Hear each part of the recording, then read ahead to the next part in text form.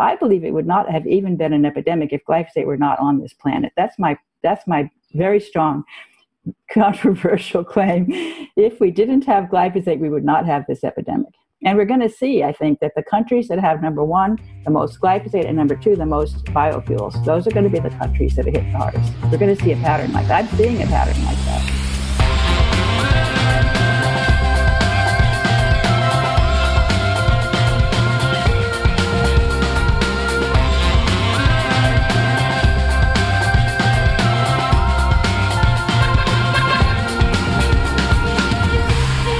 Hey everyone, welcome back to the show. You are dialed in to Holistic Health Masterclass podcast. My name is Brett Hawes, and we are back with our final episode for season 3. For those of you who are longtime followers, listeners to the show, subscribers, you probably noticed that our release of podcasts has literally come to a grinding halt, and that is for good reason. We welcomed our third child to the family. So our little girl June arrived 3.5 weeks early, and so we are delighted with that. Everyone is happy, healthy, and so on. But I've really just dropped work and dropped everything else so that I can enjoy the new addition to the family and also the last stretch of summer before we kick things in to a very, very busy fall season coming up. Don't really have a ton of announcements here. I do want to say that if you are a practitioner that is listening to this, we have now officially partnered with the Institute of Holistic Nutrition for my Digestive Health Practitioner Masterclass. So keep an eye out on your inbox. If you're not subscribed to our email list, please do so. Just go to the website and you'll see a couple of places to opt into the mailing list. And of course, if you are part of IHN alumni, you will be getting some emails through them as well. And I think we'll be looking to start that program mid to late September sometime. Okay, so I think everyone is just kind of enjoying the last days here of our summer before we all get back to it. Other than that, I don't really have too much more to say. I think I'm going to do a separate podcast with a bit of a COVID pandemic update. I really have a lot to say on that. I will be releasing, maybe just off the cuff, I did an hour-long live session with Dr. James Lyons-Weiler about hydroxychloroquine and the sort of smear campaign there. So that was interesting. I might just release that on its own, and hopefully you'll enjoy that. But other than that, the podcast is, we'll probably pick it up in the next month or so and get back at that. And so my guest today, I am sure many of you are familiar with her, is Dr. Stephanie Seneff. Dr. Stephanie Seneff is an MIT researcher. She has multiple degrees. One of her big sort of gifts, if you will, among many of them, is the ability to sift through and sort large amounts of data. And of course, many of you might be familiar with her work in the realm of glyphosate and autism. Okay, so our conversation today really talks about glyphosate and its connection to COVID-19. And, after reading some of her work on this, some of the parallels, the correlations that she draws, looking at the hotspots and where things are kicking off, the highest rates and so on, I think she creates a pretty compelling argument. And I think, you'll hear in this conversation that the writing is on the wall for glyphosate. There are now thousands of lawsuits. We are seeing that Bayer is just getting nailed with fines. They're losing lawsuits. And now we see that aerosolized glyphosate in the form of manufacturing biodiesel, burning biodiesel, might actually be a major contributor to those people who are contracting COVID-19 and also experiencing very, very severe symptoms. So I'm going to leave that part of the conversation right there. You can tune into the whole podcast and just listen to that. The second half of our conversation we sort of really just opened things up into a more casual conversation. And, since we do have a data scientist and someone who's good at that, I really asked Stephanie what she thought about the pandemic, what her take on things is from a data perspective. What could we have done better? Does the data match up to the response, and so on and so on? And of course, we could not leave this conversation without talking about the rushed vaccine for COVID-19. So we talk a fair bit about that, actually, and I think that you will appreciate both of our insights into why it's just such a bad idea. But I think what you're going to find is the sort of startlingly obvious truth here is that so many people have been feared into believing that the only solution that's left after all of this is going to be a vaccine that has been rushed to market. So again, I'm going to leave that part of the conversation there too. Tune in and listen. It's a great episode. And incidentally, Stephanie was my first guest on the show many years back now, 3 years, 4 years. And she's now the final guest for season 3. So delighted to have her back on the show. And I'm going to leave it at that. Please subscribe, review, share this with your friends, your family, your community. And I would love it if you just gave me a quick review on iTunes. It really helps. And we'll leave it at that. So here is Dr. Stephanie Seneff.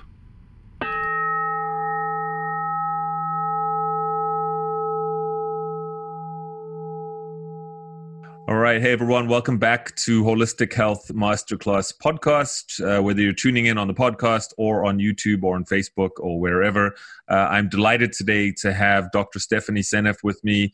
She was actually the first guest on the show going back 3 or 4 years now, I forget.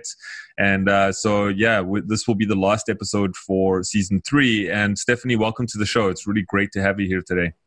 Thanks for having me back. My pleasure. Yeah. Last time you were here, we spoke a lot about glyphosate, and obviously that whole conversation has just evolved so much in the last few years. It's kind of crazy.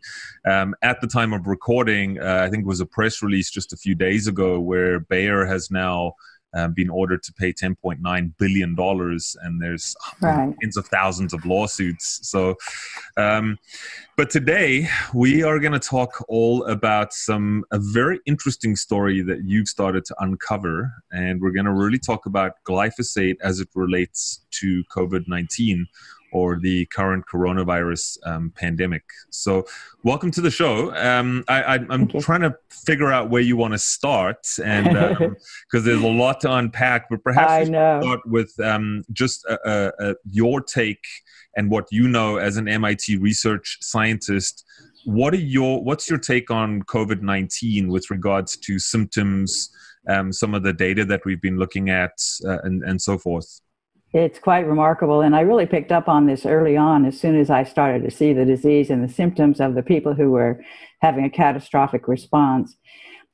Fortunately, I had just been looking into a lung disease that's caused by these e-cigarettes, vaping lung disease, and I'd been studying that, and I was like, gosh, this looks just like that disease. It has exactly the same symptoms, even to the extent of no runny nose. It's sort of a characteristic feature of COVID-19 that there's a dry cough and you don't have a lot of mucins in your nose. And that was the same thing that was noted with this strange new lung disease that's occurring with people who vape. And so I was looking into vaping, and I was finding glycerol. And so glycerol is a major component of the oil that's in there, or it's not really an oil, but the substance that is in there that allows them to burn and release the nicotine that they breathe in is glycerol.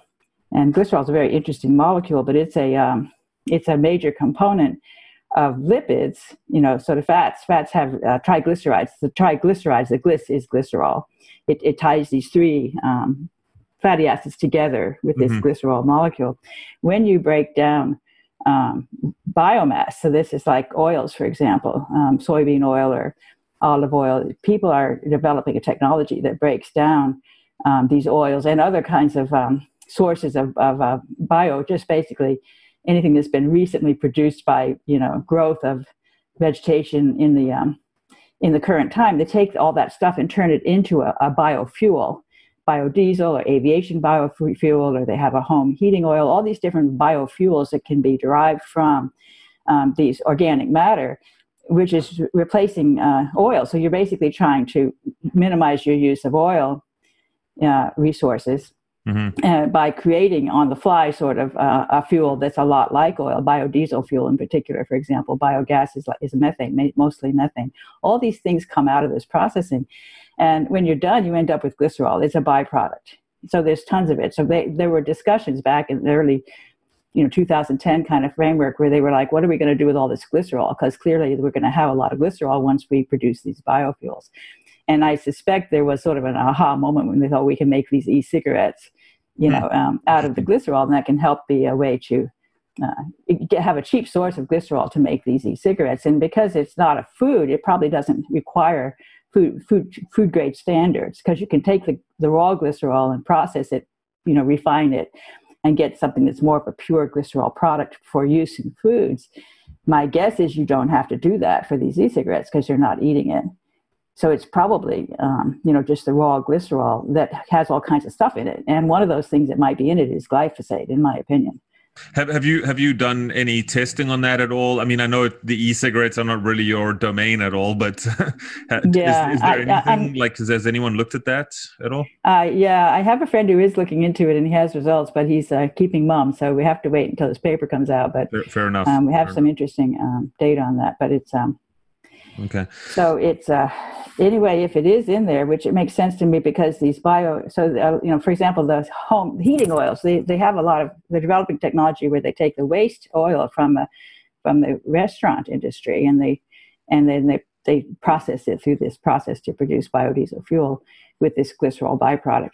But they also use the residue from the crop. So for example, the wheat crop, when the wheat is harvested, you have all the stalks, and you can sort of harvest the stalks and then haul them off on a barge down a river and deliver them to a processing plant in the city.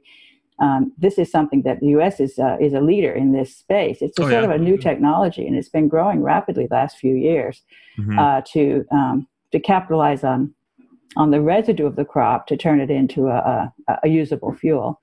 And New York City is a leader, a very major leader in that space.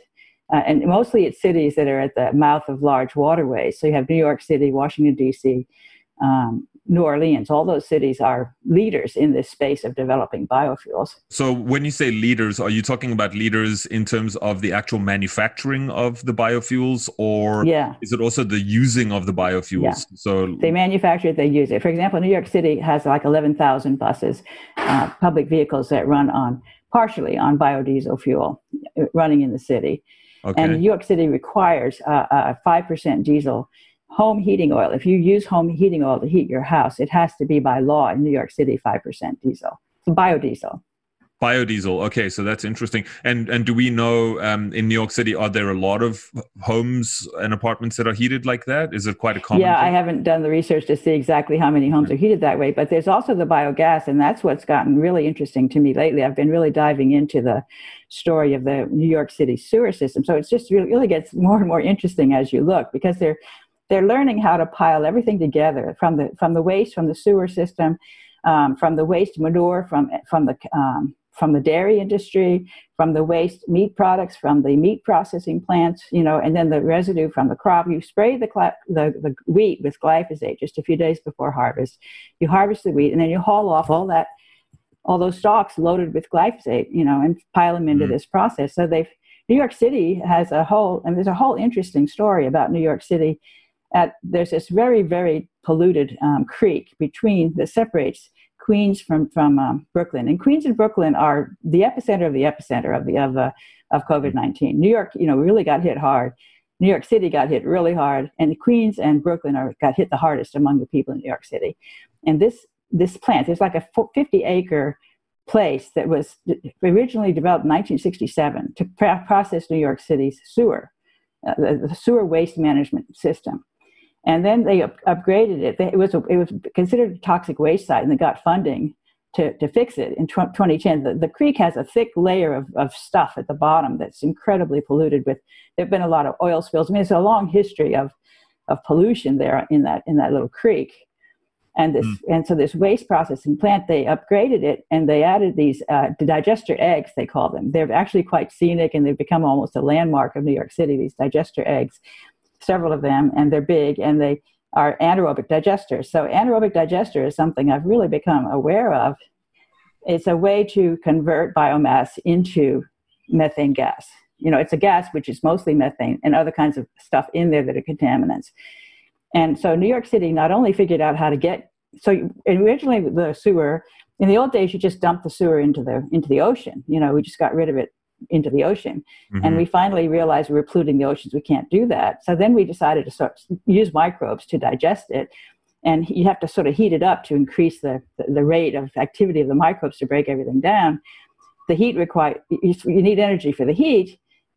Originally, they were just letting the methane gas escape into the air, which is a really nasty, gas for carbon. It's much worse than carbon dioxide. It's like 60 times as bad as carbon dioxide. Yeah, from a climate change, from a global heating problem. Right? Yeah. And so then they were complaining about losing all this methane gas. You got to catch. So then also, we can use it if we can catch it. We can use it to burn and get heat, so they can have a whole closed system where it's a great idea, right? Catch the methane gas, run it back around, and heat your stuff up so that it will degrade and make more methane gas. It's kind of a nice closed ecosystem. Yeah, well, farmers, I believe, came up with a system quite a while ago. Some farmers, anyway, like one-off, operations where they would have big tanks on the farms, and they would dump all the manure in there, and it would stay nice and closed, and they would sort of recycle that in an effort to reduce emissions and waste and all that sort of stuff. So it doesn't surprise me. So I didn't know that they were doing that in New York City. That's kind of crazy. Yeah, I didn't either. I have to say, I've been reading all this stuff. I didn't really know anything about all of this until COVID-19 hit, and I started digging into it. And it just got bigger and bigger, more and more interesting, because it also connects to the cruise ships. We have these cruise ship outbreaks. We have these meat processing plant outbreaks. There's specific outbreaks in places that have these anaerobic digesters. So it's really becoming a pattern. It turns out the cruise ships, only in the last couple of years, started introducing an anaerobic digester on board the ship. They have a huge amount of food waste on the cruise ships. So they think this is, and of course they're getting complaints about polluting. They have terrible diesel fuel. The fuel that's used on the cruise ships is really low-grade diesel. And I've been on a cruise ship where I couldn't get away from the fumes. I couldn't enjoy myself because the fumes are everywhere. I'm sensitive to diesel fumes, and rightfully so. It turns out diesel is uniquely toxic in combination with glyphosate. And I learned this from a really interesting case study of a guy who was he had some equipment he had used to spray a glyphosate-based herbicide on his crops. And then he was got clogged. So he was trying to clean it. He got a bucket of diesel fuel as a solvent to try to clean this thing. So he was in this room with this diesel fuel and this glyphosate-riddled, equipment. And he washed the equipment in the fuel, and he started coughing up blood. And he got rushed to the hospital and was diagnosed with pneumonitis. So it looks like to me that it makes sense to me, because they add stuff to the Roundup to make glyphosate much more toxic than it would otherwise be. They add these surfactants that help to promote glyphosate uptake by the weeds, and that makes it also much more toxic to us. Okay. But I think that diesel fuel was acting like a surfactant to enable the glyphosate to get into his lungs and get absorbed. Okay. That's my guess. So, just to push us forward a little bit, one of the big things that I sort of gleaned from reading up on this in preparation was the aerosolization, if that's the right word, of glyphosate, right? So in other words, glyphosate now becoming airborne and people breathing it in. That's what I'm thinking. Because I think when we typically think of glyphosate, I mean, the big concern's always been it's on my food and I'm now going to eat it, or I'm a farmer and I'm spraying it and I've got to have all my gear on because I don't want to inhale it, obviously, if I'm spraying it, but I don't want it to get on my skin.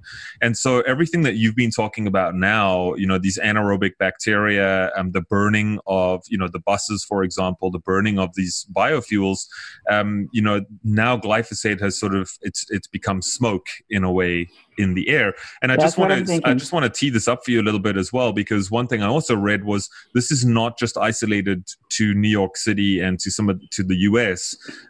These biofuels are actually being burned elsewhere. Yes. And there are some pretty striking correlations when you look at Italy and you look at some of these other places, right? Yeah, absolutely. Europe was where I started, because of course Europe got hit before we did, and I was looking already by then. I was looking specifically at Lombardy, and Lombardy has a biofuel industry there where they take the olive oil, they take the waste olive oil from the food from the restaurants, and they turn it into biodiesel fuel, and they use it in the trucks and buses in Lombardy. It's a pretty advanced, sophisticated system they have there, and they spray around the olive trees routinely with glyphosate. So they're using a lot of glyphosate on the olive trees. It's getting into the oil, I think, and then it's not getting broken down by the whole process, which I think is possible because it's not extremely high heat. You need extremely high heat to break glyphosate down. But these anaerobic digesters, for example, they can't be, if they're too hot, they'll kill the microbes. So they want to be warm, but not excessively hot. Now, when you're burning, the engine gets very high heat and it would break the glyphosate down. But if you've got a poorly tuned engine on an old vehicle, you have these buses that are spewing out fumes. If there's lots of stuff in there, and the nanoparticles, of course, are also toxic. And there was actually there have been several studies, both in China, in Europe, in the U.S., that have linked COVID-19 to air pollution. That's very solid. Okay. And there was a nice study, Harvard-based study in the U.S. that looked at the entire country and looked county by county, and they actually had a way to. There were records of the nanoparticles, the level of nanoparticles in that county, that they could correlate then with the COVID-19 death rate. And they found striking correlations between increased nanoparticles, which is an indication of basically, toxic fumes in the air, poor quality air. Just to pull some things together for our listeners, because I'm sort of also having this question, is when we say that there's correlations with air pollution and COVID-19, what exactly does that mean? Does that mean that air pollution is making us more susceptible? Does it mean it's exacerbating the symptoms that may already be there? Is it bringing on the symptoms in people who are asymptomatic?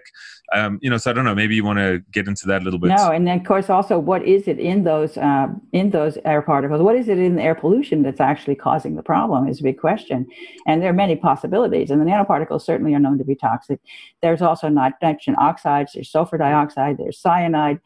There's a lot of stuff, in those. Yeah. We know air pollution is toxic, and we know that people who breathe a lot of polluted air have issues with their lungs. They have asthma and bronchitis. I mean, there's all kinds of increased risk to lung disease. And COPD is another one, right? I mean, that's COPD, a very common one around the world. And in fact, in New York City, in that area around that plant, that 50-acre plant, they have a 25% higher rate of these conditions, these lung conditions, than they do in the rest of New York City. So this is pre-COVID, right? Pre-COVID. This is just, they just have an increased risk to these lung conditions, which makes sense because you're breathing this toxic air. But exactly what is it in the air that's causing it? And that's where the glyphosate gets extremely interesting, and specifically with respect to the vaping, because I had been studying the vaping, as I said, and they've done some nice studies. They don't understand this strange lung disease, which, as I said, looks exactly like COVID-19 in terms of its symptoms. And so they actually have been doing studies on mice. They've shown that the glycerol alone, like they've had people smoke without the nicotine, it's still toxic. So they know it's not necessarily because of the nicotine. There's something else in there, and specifically the glycerol. And but they exposed these mice for 4 months. They exposed them to fumes from vaping fumes. And then they had the clever idea of infecting them with flu virus. And of course, this is all pre-COVID-19, but it's very recent. I think this paper was last year. They infected these mice with the flu virus, and they expected them to have an increased sensitivity to the virus. I guess they had sort of learned that from human studies. And in fact, they confirmed that was the case, that their lungs responded much more intensely. This is what we're seeing with COVID-19. The people who are getting sick are having a very intense response. Their immune system is on fire. It overreacts to the virus, spewing out all these cytokines, which cause this inflammatory response, which then causes this incredible cascade of downhill stuff that ends up with, massive blood failure. Basically, you get multiple organ failure, you get all these blood clots. It can really deteriorate into a huge mess. And it starts with hypoxia, insufficient oxygen, which is what triggers a whole signaling cascade that involves, the body's trying to respond to fix the problem, but it's breaking it more. And I think that's because the glyphosate's messing things up. And I specifically have identified glyphosate's unique mechanism of toxicity. I keep talking about this, and I'm not getting traction because people are saying, no, it's not possible. But it's not true that it's not possible, which is that glyphosate is getting into proteins by mistake in place of the coding amino acid glycine. And this has been my message now for many years. I keep trying because I really believe it's true. And the evidence is absolutely overwhelming, in my opinion, even from the data, Monsanto's own data regarding the specific enzyme that glyphosate disrupts famously to kill the weeds, which is this EPSP synthase, an enzyme in the shikimate pathway. Mm-hmm. That's the whole story of how it kills the weeds. Well, that particular enzyme has a glycine residue, highly conserved, highly important at the place where glyphosate messes things up. And they've found empirically that if you get rid of that glycine, if you mutate the protein so that that glycine is no longer glycine, the protein is impermeable to glyphosate. Glyphosate doesn't affect it at any level. So very specifically, that glycine is critical for that protein to be affected by glyphosate. And it makes sense because glyphosate is a glycine molecule. It's a complete glycine molecule, and it's an amino acid. So it's got everything right. It just has extra stuff stuck on its nitrogen atom. And that extra stuff is a methylphosphonate, which can fit into the place where the substrate's supposed to bind. And so I'm looking at enzymes specifically that bind phosphate-containing molecules, because that's what this EPSP synthase does. It binds phosphoenolpyruvate. It binds the phosphate at the place where glyphosate messes it up. So you can say enzymes that bind phosphate at a site where glycine is highly conserved. Turns out there's a lot of them. And they play a critical role in many different metabolic processes. And I've been collecting a huge list, and I can connect them to all the diseases. Also, there's all these diseases that are going up dramatically in our society. As soon as people start adopting a diet, I believe that's glyphosate contaminated, they're going to start getting fat, they're going to start getting diabetes, the kids are going to start getting autism, old people will get Alzheimer's disease. All of these diseases are going up dramatically in our society. And many of those diseases that are going up exactly in step with glyphosate are risk factors for acute outcome in COVID-19. There's a long list now of diseases that are, if you have these risk factors, obesity is certainly one of them, you are at higher risk. Yeah, exactly. And I think, when we look back, now that we've had a few months to actually gather some data and look back, in hindsight, I think that, probably one thing that everyone can agree on is that if you have pre-existing comorbidities like high blood pressure, like diabetes, like heart disease, like metabolic syndrome, so many of the things that you've been talking about, we know that demographic, especially when you map that onto an aged population, so 65 plus, 70 plus, yes. That is really just, that's the demographic that's getting nailed in terms of not just infection rates, but in terms of really poor and aggressive response. That's right. Fatalities and so forth. So now, one thing that I also, in researching for this podcast, the airborne form of glyphosate, they've actually done some interesting studies on that, where they've actually exposed, I believe they've exposed mice to aerosolized glyphosate to see what sort of symptoms, and that matches very perfectly with COVID symptoms and matches very well with the vaping studies that you were talking about. It all is consistent. Yeah, it's really amazing. And in fact, the vaping study on the mice, I didn't quite finish that story because they looked so first of all, they saw those mice had a super reaction to the flu virus, but they also did examination of their lung tissue to see if they could see if something was wrong with it. And they actually identified two very important things. One is that there were these surfactant proteins that were suppressed. They were not being properly expressed. Those surfactants are really important for trapping the virus and allowing the macrophages to clear it. So that means they couldn't effectively clear the virus.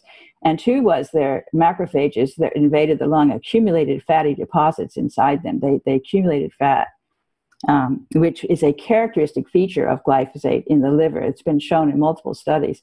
And in fact, a study on rats exposed to glyphosate orally, so, not through breathing, but orally through the gut, they saw that their liver accumulated fatty deposits inside macrophages, just the same as what was going on in the lungs. So with this, depending upon your exposure path, a different organ gets the fatty deposits. And we have an epidemic in fatty liver disease. There's another study on humans that showed that people who had fatty liver disease had higher levels of glyphosate in their urine, statistically significantly higher than people who didn't. And furthermore, the ones who had more advanced disease had statistically significant higher levels of glyphosate than ones who had less advanced disease. All of that was statistically significant. It's quite remarkable. I was surprised that you could catch it just from the standpoint of how much glyphosate was in their urine. Yeah. So if the macrophages for lay people are essentially scavengers, right? So they Mm-hmm. travel around the body and they're gonna mop up debris, toxins, Mm-hmm. pathogens, and so forth. And so when they absorb fats and that unit gets deposited somewhere, what does that do to the localized tissue? Like, does that cause oxidative stress, inflammation, and Yeah, I damage mean, to the fatty tissue? liver disease is sort of the first step in a long series of things that can go into liver cirrhosis, steatohepatitis. You get all these sort of hardening of the liver, fibrosis of the liver, you get liver cancer, all those things eventually Yeah. evolve. It So evolves into if that, that. I mean, do we know, are these, macrophage fatty deposits, are they getting trapped in people's lungs? Are they causing, fibrosis, That's what I think. I mean, that's scarring, and what's so forth? Yeah. happening with these mice that are exposed to the glycerol. They got these fatty deposits in their lungs, so I think we're probably doing the same thing. Now, I haven't seen a paper specifically talking about that. I'd love to see that with respect to COVID-19. If someone would say, "Oh my gosh, this is a weird, symptom of COVID-19 is this fatty deposits in the lungs." I haven't heard that yet. Well, I mean, I've heard not fatty deposits per se, but I mean, I think we know that there's a lot of good data right now showing that people who have recovered from COVID-19, a lot of them have loss of function to lung tissue and so forth. Right, Some permanent damage. of them are permanent damage to the order of around 30% loss of functionality. And I mean, the question begs why. Why is it happening? And I think there's probably more than one answer to that question. Right. So again, just to sort of pull things together a little bit, if we're saying that the expression and the symptomatic expression of the vaping, the aerosolized glyphosate, and COVID-19, there's a lot of overlap there. What are we really saying here? Like, are we hypothetically saying that if someone was not exposed to glyphosate and they got coronavirus, would they have a better chance at surviving it? I think they might not even notice it. And in fact, it's quite striking when you look at Taiwan. I've been looking at different countries around the world. Of course, Europe's been hit pretty hard, and Europe's got a pretty heavy bias towards biofuel. They've been using a lot of biodiesel fuel in their vehicles on the roads for quite some time. They're a leader in that space. So Europe and U.S. are leaders, and also Brazil. U.S. and Brazil are number one, number two consumption of biofuels in the world. And they're also right near the top of cases as well, right? We're number one and number two in terms of the number of deaths. U.S. has something like 26, 27% of the, maybe even more of the deaths are U.S., and another 11% are Brazil. They're number one, number two on the deaths, number one, number two on the biofuels by far. The next country's way down compared to those two. Mm-hmm. So it's quite striking.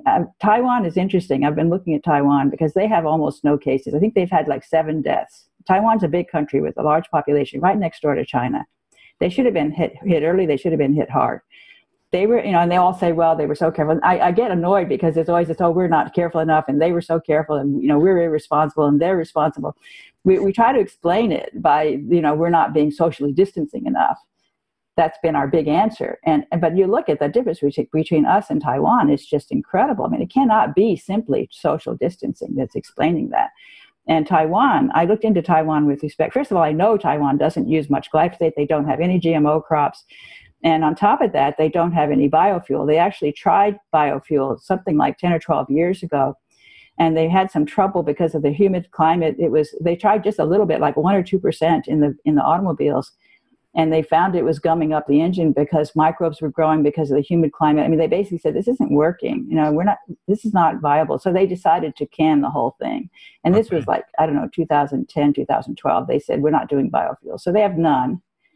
No biofuels. They have very little glyphosate. And they have basically no problem with COVID-19. So I believe it would not have even been an epidemic if glyphosate were not on this planet. That's my very strong controversial claim. If we didn't have glyphosate, we would not have this epidemic. And we're going to see, I think, that the countries that have, number one, the most glyphosate, and number two, the most biofuels, those are going to be the countries that are hit the hardest. We're going to see a pattern like that. I'm seeing a pattern like that. Okay. And I think it's important to point out that one of your, areas of expertise is actually being able to look at large amounts of data and interpreting that data, right? Yeah, the correlations that we're finding are stunning. And really, all of these diseases that you mentioned that are risk factors, we have data on all of them showing very incredibly good matches between the rise in glyphosate usage on core crops and the rise in those diseases in the United States. We have plots with stunning correlation. P-value. So a p-value is a measure of the degree to which the data are reliable. Mm-hmm. And if it's less than 0.05, it's considered to be, you can call it statistically significant. When people say it's statistically significant, they mean the p-value is less than 0.05. All of those correlations have a p-value of something like 0.00000. I mean, there's several zeros before you get the first non-zero digit. They're extremely, extremely highly correlated. And that autism, dementia, liver disease, pancreatic cancer, diabetes, obesity, high blood pressure, high serum cholesterol, they're all highly, highly correlated with glyphosate usage on core crops. And people say, oh, correlation doesn't mean, causation. You can ignore this. Mm-hmm. And they also say, of course, how could one chemical cause so many diseases? And that's what I say, too. My gosh, how could this chemical be so potent to cause all these diseases? The answer is the glycine substitution. That is a unique mechanism of toxicity, unique to glyphosate, and insidious and slow and very, very dangerous. It accumulates in your body over time. And I think it's causing all, the rise. Not to say other things don't cause those diseases. I always have to make that clear, but. Yeah. Well, I mean, one thing, I had Jeffrey Smith on the show quite a while back, and he released a movie, I think it was last year or the year before, I forget, called Secret Ingredients, I think was the name. Mm-hmm, yeah, I love that movie. I saw it before it was released. It's so right. And I think, the sort of, not to spoil it for everyone if you haven't seen it yet, but essentially, a bunch of families that had multiple diseases. I think the one poor family, I think they had 42 diagnosed chronic illnesses, and I don't even think they were 40 years old, the parents mm-hmm. and the kids, and everybody was sick too. Yeah, it was something crazy. I mean, and then just multiple diseases between them. And the thing that I really took away from that film was that what happened to their health when they just went 100% organic. And, when you go 100% organic, I mean, yes, you've got the GMO seeds that you're not eating, but I think the big differentiator is the no pesticides, right? No glyphosate. I think so, for sure. Yeah. And that's sort of the common denominator in terms of what else changed, because it's not like they radically changed their diet all that much. They were actually eating healthy foods, but they just happened to be non-organic, and they were sprayed and desiccated and whatnot. So I have a striking personal story, because my husband was diagnosed with type 2 diabetes probably 25 years ago, and he was put on various drugs. At his peak, he was taking 2 different drugs, and at high levels. He went through he started going organic, about when I discovered glyphosate, so maybe 8 years ago. And we've been very strict with our organic diet. Occasionally cheat when we eat out at restaurants, but we don't eat out very much. So very, very careful. And his diabetes just got better and better and better. He was shedding he got rid of one of the medicines. He cut the other one by half. He cut by half again. He finally got rid of all the medicines altogether. And he just had his last number on his hemoglobin A1C. It was the best he's ever seen with no medicine. I mean, that's really, really dramatic. It's anecdotal, but it's powerful.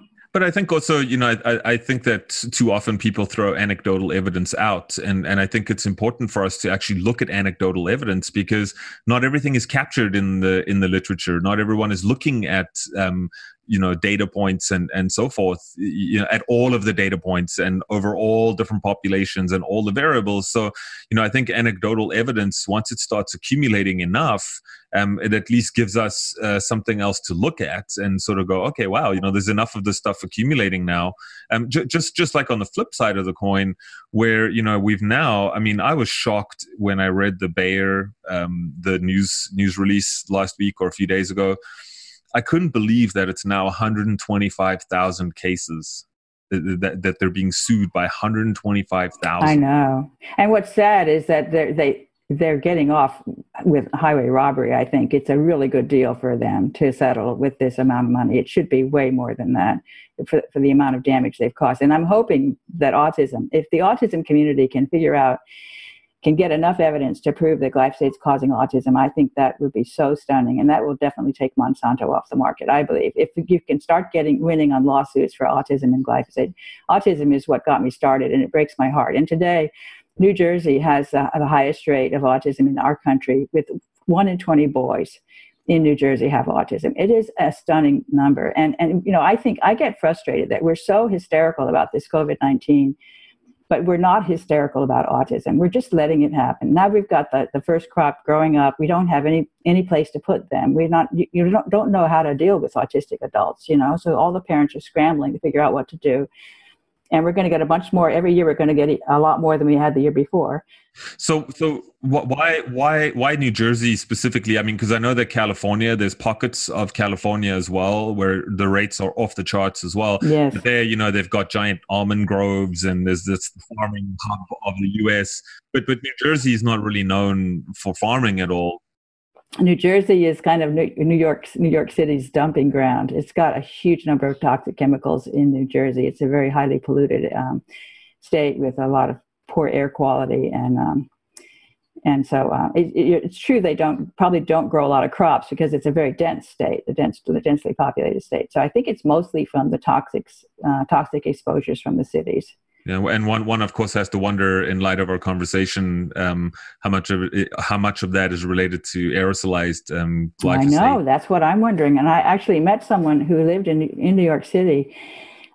She had an autistic son. She was, doing everything she could to try to fix it, and it was really frustrating for her because her child had no vaccines, so she was concerned about vaccines causing autism. She was very careful. No vaccines, strictly organic diet. She ate an organic diet while she was pregnant.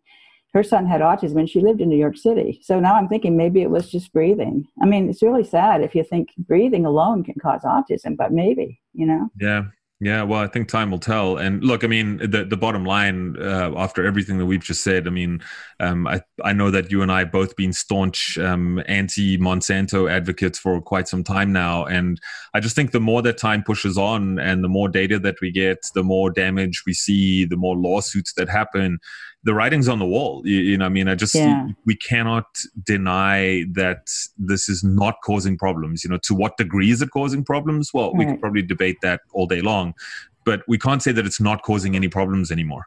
Right. I mean, from the farmer's field to the health of people, it's pretty clear. And also the birds and the bees. I mean, the butterflies, the bees. We have a catastrophe coming with the bees. I think glyphosate is playing a major role. The other chemicals are too, certainly the insecticides.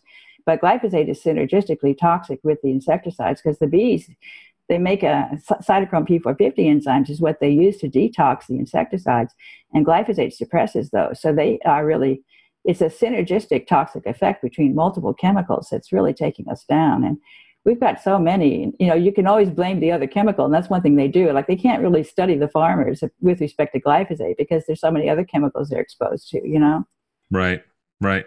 Very frustrating. If I can, while I have you here, since you do look at data, can we talk about COVID-19 just for a minute? Okay. What are your thoughts in terms of looking at data, looking at numbers, and just with the way things are going now?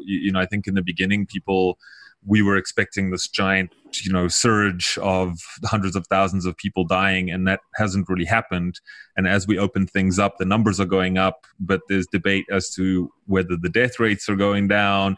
I don't know, just your thoughts anyway. I mean, I don't have any specific questions, and I don't want to put you on the spot either. So if you don't want to open yourself up, that's totally fine. Well, one thing I will say is it's frustrating to me that they're not telling us to get out in the sunlight, get vitamin D, because, vitamin D will help to strengthen the immune system, to eat a healthy diet, to eat whole foods, to eat organic foods.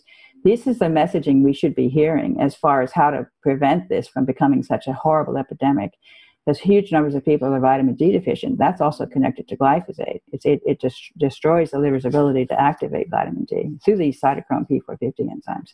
So just by getting rid of the toxic chemicals and getting out in the sunlight, getting the vitamin D and all the health that sunlight gives you. I'm very, very much of a fan of sunlight exposure. That's so simple. And yet we tell people stay inside, so we're going the opposite way. And this, I think the emphasis is wrong on how we deal with it. Also, of course, in treating it, treating it with natural herbs and things like that. I've been taking a tincture of licorice and a tincture of rosemary because I've learned from reading that they have these magic molecules in them. They're these complex organic molecules that are produced by these plants, these herbs in particular, that have benefit in terms of helping to protect you from infection. And so, taking things like that natural solutions to the problem rather than all the whole thing that pharma does with respect to taking, toxic pharmaceuticals. But I think, I think I probably believe that, well, first of all, we would have been so much better off if we didn't have such a toxic environment. We probably wouldn't have even noticed this virus. That's what I think. It would not have been a problem, number one. And number two, so actually when the air pollution improves, the rates go down. The air pollution goes way down because people aren't driving. Right. And then you're not as sensitive anymore because the air is safe. I think it's a very huge thing would be just don't drive, Try to keep your air healthy. That would be something they should be saying, and they have occasionally said that actually. They've noticed that when maybe the air pollution, they've even said that. I mean, there have been several papers, as I said, on the air pollution. So that's quite interesting. I think recognizing that there's a specific group of people who are sensitive, the people who have these comorbidities, people who are old. I think it would have been a better approach to say, let the entire population go do its thing. Don't shut down anything. Let the shops keep going. Just make sure those particular people, and they know who they are, they practice strict self-distancing. You stay home and have someone else shop for them and really stay away from people to sort of protect the people who are susceptible rather than the entire population. That allows the bug to spread and for many people to get immunity, which is going to then reduce the infection rate. So, we need to it's a brand new bug, so no one's prepared for it. So initially we're going to get this huge spike. But if we could just tame the bug by letting children get exposed and get immune, and then eventually it'll help to prevent the spread rate, because we still have this hurdle to get over. For as long as we delay, we're not really getting rid of the problem. We're just spreading it out. And meanwhile, we're wrecking the economy. So I think it's kind of a stupid thing to do. Yeah, well, I think that's where, people have very short memories. The initial 2-week lockdown was, the whole flatten the curve campaign and all this other stuff. Flatten the curve doesn't mean you decimate the curve and it doesn't exist. It just means you flatten it. So you might still have the same amount of people, but you're just, instead of having it all in 2 weeks, you're going to have it over 2 months or 8 weeks or whatever the case may be. And I think now a lot of people are equating lockdown with, we'll wipe the virus out. And it's like, no, that's not how it works, Yeah. And as you said, that's the huge debate going on right now. Like, was the lockdown worth it? Right. And of course, there are people who are terrified now. They've managed to inspire the fear of God in them. Like, oh my God, this virus is going to kill me. And they're so petrified every time they go out. It's really strange how people are susceptible to this kind of I mean, so from a data perspective, like, do you feel, and this is not to minimize people that have legitimately got sick or lost loved ones or anything like that, but I mean, do you feel that this is a legitimate pandemic? I mean, is that, I don't know what the classification of a pandemic really is, but right. In terms of infection rates, in terms of infection fatality rates, I don't know. I just think that we overreacted. I think that we have to face the fact that I think it's true that we do have a new virus out there that humans are not really prepared to deal with at the moment. We need to train for it, really. And I think the virus will also evolve to a more benign form if it gets a chance to have exposure.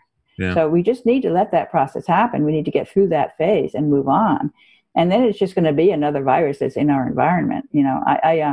I'm amused by this enthusiasm for the vaccine. It's like, okay, we're going to get this vaccine and then everything's going to be great. Yeah.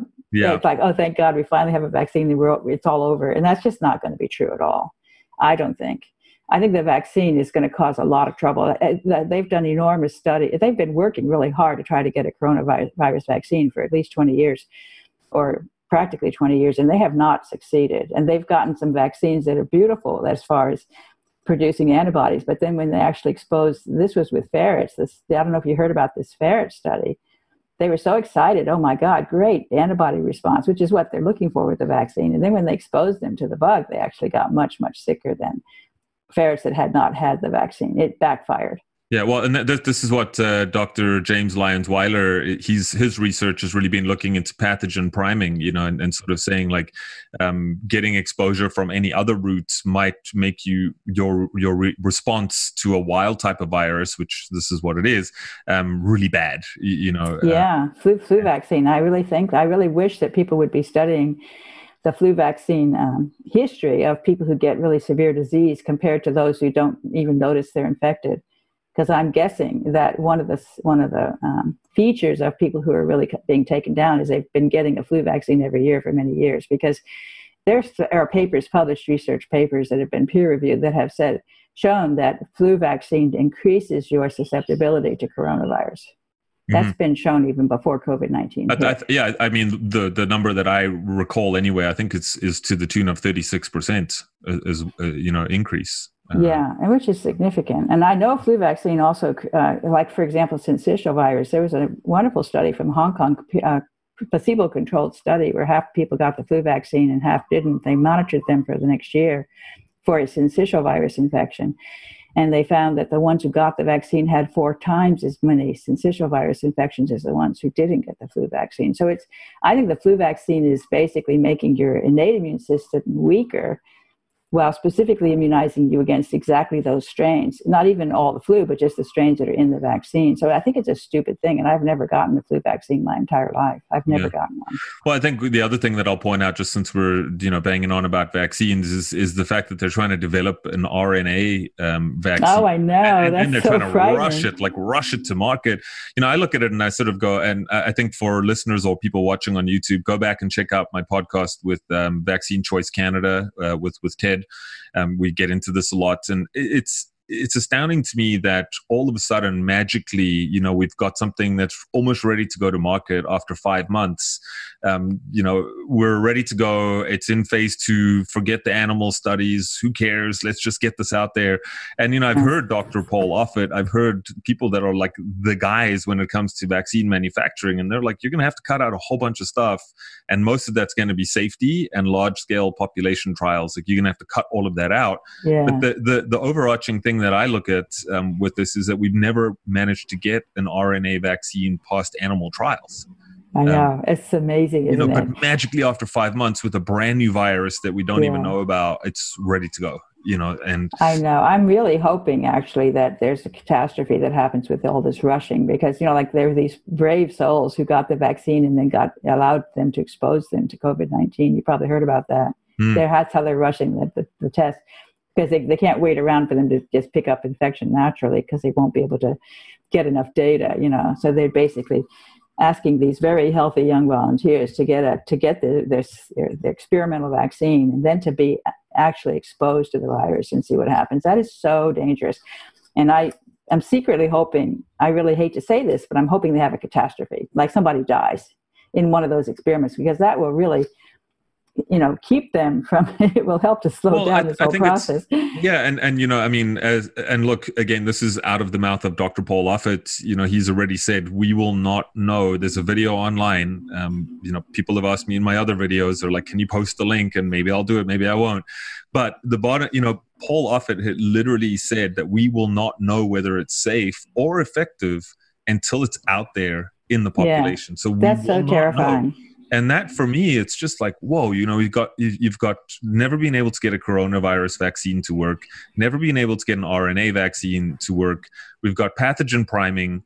We've got all of these other things. And the Moderna study that they did, everyone was like, oh my gosh, this is the greatest thing since sliced bread, because the trial and now stock went up. And it's like, well, maybe you need to understand that 20% of the people in the trial, of the data that they actually published, which was, I think, 15 out of 45 people, they didn't publish all of it. We don't know what happened to the other 30 people. And you can imagine that they probably, the ones that didn't publish are the ones that had something in their story they didn't want to tell. I can only assume. I don't know. But the point is that even from the group that they did publish the data, 20% of those people had a grade 3 reaction, which requires medical attention. And these are very, very healthy people. That's what I'm saying. This is the other thing. So I dread to think what would happen if we're now giving this type of vaccine to the population that needs it most, air quotes, the people with diabetes, with heart disease, maybe with both. What's going to happen? I think you've probably heard that Judy Mikovits has come out and said there's going to be hundreds of, millions of deaths and maybe more. She's really come out and said, if we vaccinate the entire world with some rushed vaccine, there's a chance of an absolute catastrophe. And I think she's right, Unfortunately, look, I hope she's wrong, Yeah. but it's I wasn't planning on talking about this, but I think it's a great conversation, and I think we need to have that conversation because the fear has been ramped up so much. I know that all we hear about is fear. Now we're hearing about all of the increased cases, but you don't hear about increased recoveries. You don't hear about lower death rates. You just hear about more cases, look more. And so I think that, we're being primed in a sense that when the vaccine comes to market. I'm sure pharma just sees dollar signs in their eyes at the idea of having this vaccine that's mandatory for the entire world. I mean, that is just an incredible amount of money to be made. Yeah. Well, it's unfortunate, and I don't know what's going to happen, but I just to wrap everything up for us today. I think this is just more evidence and more evidence that I don't think glyphosate should be on the market. We need to get rid of it in its entirety. The biofuel thing is something that I'm definitely going to keep an eye on because I know, especially now as we sort of really usher in the sustainability, Green New Deal type of narrative, what's going to happen? Because it sounds like biofuel, the way that it's being done right now, because of the type of crops we're using, is just not the way to go.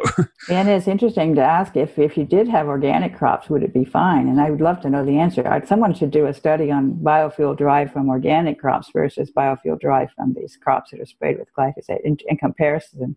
Compare them for toxicity, I mean, that really needs to be done because it's possible that the whole biofuel concept is a good one. It makes sense. I think it is a good one, yeah. If you don't have toxic chemicals all over your food. But as long as you're going to use toxic chemicals in agriculture, it's not going to work. It's just going to give you another way to get glyphosate exposure, which is really, really dangerous. Yeah. And I want to say, Mexico, did you hear the news? Mexico has decided to phase out glyphosate completely by 2024. Wow, I think I got word of that, but 2024, okay. Wow, that's great. I'm ready to move there, because I'm looking for a place to live that's not full of glyphosate. Well, so good time to import food from Mexico then, I guess. Mm-hmm, yes, and I know already that Mexico tends to have much lower levels of glyphosate. Canada did a big study, and they measured glyphosate contamination in various foods from different countries, and Mexico came out very good, looking much more like Europe, whereas U.S. and Canada were sky high with their glyphosate contaminations. Yeah. Well, I know that there's a big campaign for the removal of glyphosate here in Canada, where I am, trying to work with some organizations and regenerative farmers right now. We're sort of greasing the wheels to really try and get the regenerative agricultural movement. That's awesome. Like push it forward, especially when you pair that, a lot of people now are going plant-based, right? So the whole plant-based eating movement is really being pushed forward. And my concern with that is, people are sort of looking at the window dressing side of things and saying, oh, plant-based, it's good for the environment, blah, blah, blah. And you've got these big studies like the Eat Lancet study, which was a 2-year study, for the planetary, the planetary and human health diet, right? So what's the ideal diet? And lo and behold, it's mostly legumes, it's mostly grains, vegetables. And then when you look at the people that are backing all of it, it's like, oh, you're the guys that are doing all the GMOs and you're the guys that are making the chemicals. It's like, so plant-based sounds really good, but we can't have a plant-based diet if it's loaded with GMOs and glyphosate. It's just... Yeah. And the legumes have really the highest level of just about anything. So that's really striking. Very high levels of glyphosate. Yep. They're spraying it right before harvest, just like the oats. Oats are also a problem. Wheat, oats, legumes, these are, very common foods that when people eat a lot of them, they're going to get sick. Well, and that's what's happening now in Canada with, oat milk it's actually it's very difficult to find soy milk now, believe it or not. It's very difficult. It's almost off the market entirely. And so you've got what's really occupying the shelf now is the almond milk, but people are tending to shy away from it because the oat milk has a bit of a sweeter flavor just naturally. Yes. And it grows here in Canada. So we just say proudly Canadian oats and oat milk. Oh my God. We're loving it. And, so I think that's, and so I think that, going with that when it's not organic is not the best way to go. The other big one, which is really coming to the forefront now, is pea protein. And pea protein, oh boy! And then we're going to see that in the vegan movement, with things like cheeses, for example, and in a lot of to add protein to foods, but also to add thickening to foods. We're going to start to see that a lot more with pea protein. Yeah, and that's going to be glyphosate. Exactly. So a lot of these foods, as I said, a lot of them are, they sound really good and they're generally quite healthy for people, but we need to look at it through the lens of sustainability, chemical exposure, and that. And I think that's a piece that a lot of people are not looking at. So yeah, people need to wake up, and I think that consumer is waking up. You see a tremendous growth in the availability of organic food over time recently, so that's really good. Well, Stephanie, thank you so much. Really, thank you so much. That was great. We covered a lot of territory. Yeah, and it's good to do that. I think long form conversation is important for these types of things because just getting 5-minute sound bites here and there, it's a lot for people to try and piece it together. So this was great. Thank you. Awesome. Well, thank you so much for coming on the show. Really appreciate it. And this is our final episode for season 3. Serendipitously, you were the first guest. You will be the last for season 3. So it's fantastic. Nice. It was not planned, I promise. It was not planned at all. It just happened. So thanks for tuning in, everyone. And if you're watching or listening to the podcast, please do share this, subscribe, leave us a review, and do whatever you can to get more guests like Dr. Stephanie Seneff in. And have yourself a great day wherever you are. Thanks again, Stephanie.